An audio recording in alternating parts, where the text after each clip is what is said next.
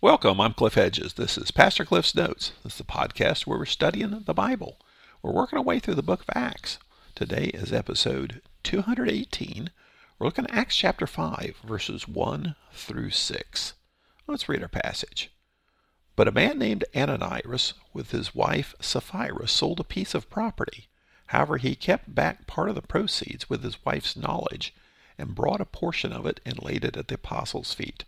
Ananias, Peter asked, why has Satan filled your heart to lie to the Holy Spirit and keep back part of the proceeds of the land? Wasn't it yours while you possessed it? And after it was sold, wasn't it at your disposal? Why is it that you planned this thing in your heart? You have not lied to people, but to God. When he heard these words, Ananias dropped dead, and a great fear came on all who heard. The young men got up, wrapped his body, carried him out, and buried him.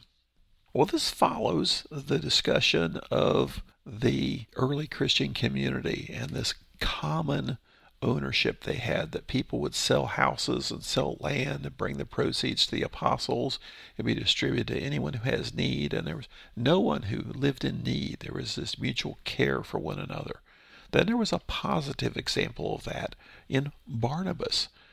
Barnabas' name was Joseph. He was from Cyprus, but the apostles called him Barnabas, which means son of encouragement, because that's just the kind of guy he was. And as an example of what kind of guy he was, he owned a field, and so he sold it and brought the money to the apostles to be distributed as needed. So here's the negative example now, Ananias and Sapphira.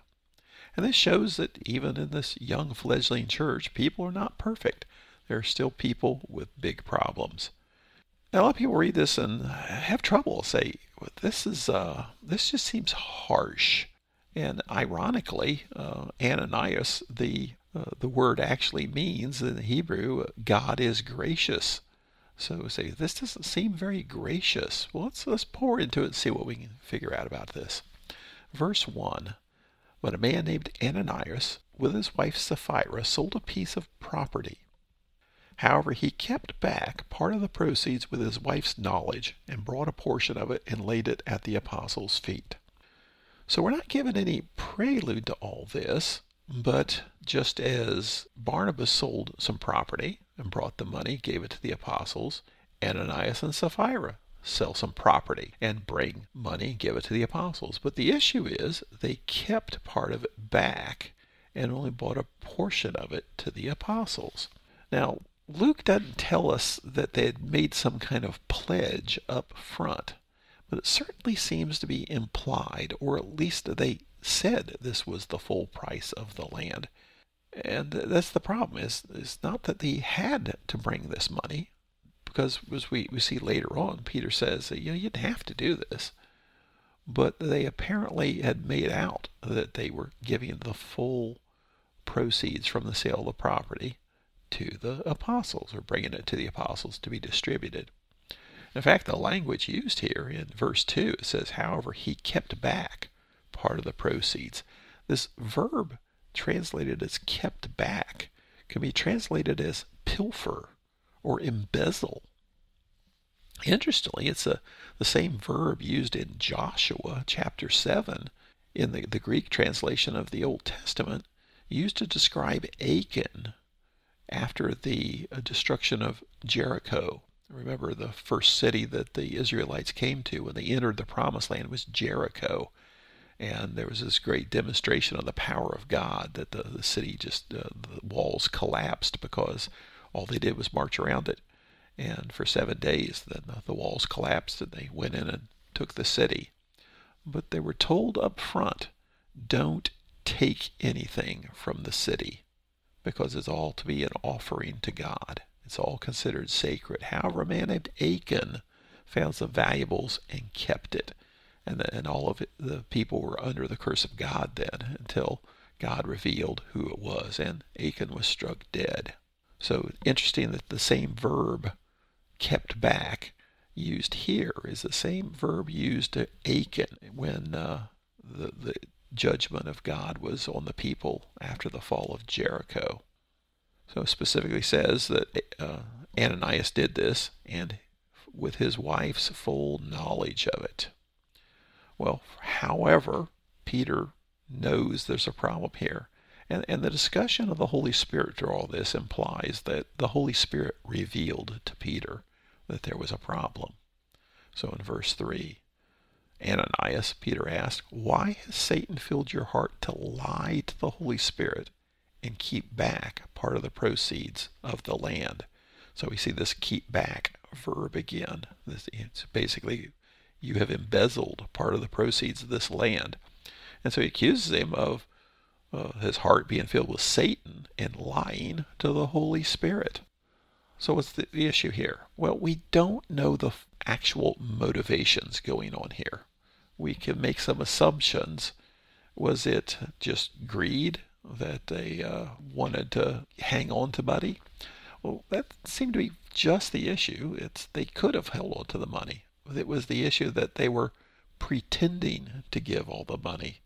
They were either saying that they'd given all the money or had promised to give all the money, and now they're not. And so this is the problem, the lying. But specifically he says, you didn't lie to us, you lied to the Holy Spirit. And I think the implication there is that generosity is actually something that is led by the Holy Spirit. So if you're pretending to be generous, but you're not really being generous, then you're lying to the Holy Spirit. You're not just lying to people, you're lying to the Holy Spirit. Is it because they saw the hoopla that was made over Barnabas when he sold the land, so they want to be heroes and have everybody fawning over them? And so they do this, but hold back some of the money because they don't want to give all that money, but they do want the hero status. It's hard to say. All we know is that they have pretended to give a certain amount of money, but they're really not. They're holding back. And the verb actually means to pilfer, to embezzle. Now, Peter explains it. Verse 4, he says, "Wasn't it yours while you possessed it?" The point here is you are not obligated to sell this land. This was your land. You owned it. It was yours. He says, and after it was sold, wasn't it at your disposal? So clearly the implication here is you didn't have to sell this land. You weren't under any obligation to sell this land. Nobody told you or expected that you would have to sell this land. And even when you did, you didn't have to bring all the money and give it. But what you did was you either said or promised that that's what you were doing, that you were selling the land and giving all of the money for the use of the Christian community. It's the lying that's the problem. And he goes on, "Why is it that you plan this thing in your heart? You've not lied to people, but to God." Now he has lied to people, but more importantly, he's lying to God because he's making out like something was on his heart that really isn't. When he heard these words, Ananias dropped dead, and a great fear came on all who heard. The young men got up, wrapped his body, carried him out, and buried him. Now we're not told how Ananias dropped dead. Was he so shocked that he had been found out, so shocked by Peter's rebuke that he just died? Some try to make this out to not be a miraculous thing. It was that maybe Ananias and Sapphira were the first people to die in the young Christian community, so they made up this whole story to explain it. Well, that doesn't make sense. It's as simple as just take it as we read it here, that Ananias and Sapphira have here lied to God, and this is God's judgment on them. I say, gosh, that seems harsh. Well, we have some amazing things going on here in this fledgling church. And the Ananias and Sapphira are clearly not being led by the Holy Spirit. As Peter says, they're actually being led by Satan. And some important correction needs to be taking place here. So, did God kill Ananias? Sure looks like it. Sure looks like it. He was under the judgment of God because he has lied to the Holy Spirit. He's not lying to people. He's lying to God. Now, it says the young men get up, wrapped his body, carried him out, and buried him. It seems rushed. And it is. Now, people are buried quickly. There's no embalming of bodies, and it happens relatively quickly that burial takes place. But this is even quick for their society. And as we'll see next time, nobody even told his wife. 3 hours later, she's going to come back, and have already buried her husband. I say, wow, that seems strange. Well, yes, it is, because this is unusual circumstances. And even though by our standards burials take place quickly, this took place very quickly. But that is normally what's done. Normally, burial is immediate for criminals, for suicides, and for people who've died at the judgment of God. And that's clearly what's taken place here. Is Ananias just didn't die of natural causes. He was struck dead by God. He was under the judgment of God.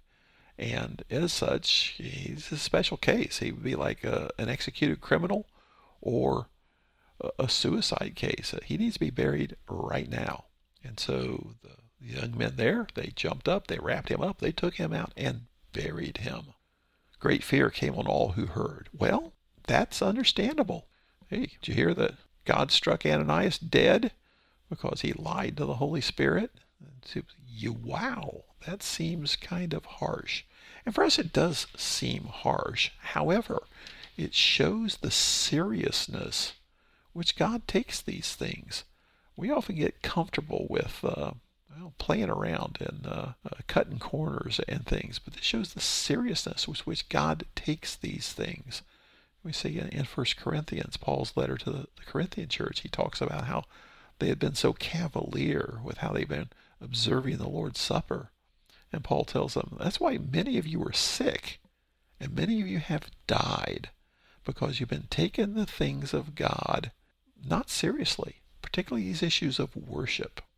A lot of times you hear a good homework assignment is to look up all the people that God has killed. And it's quite a numerous list.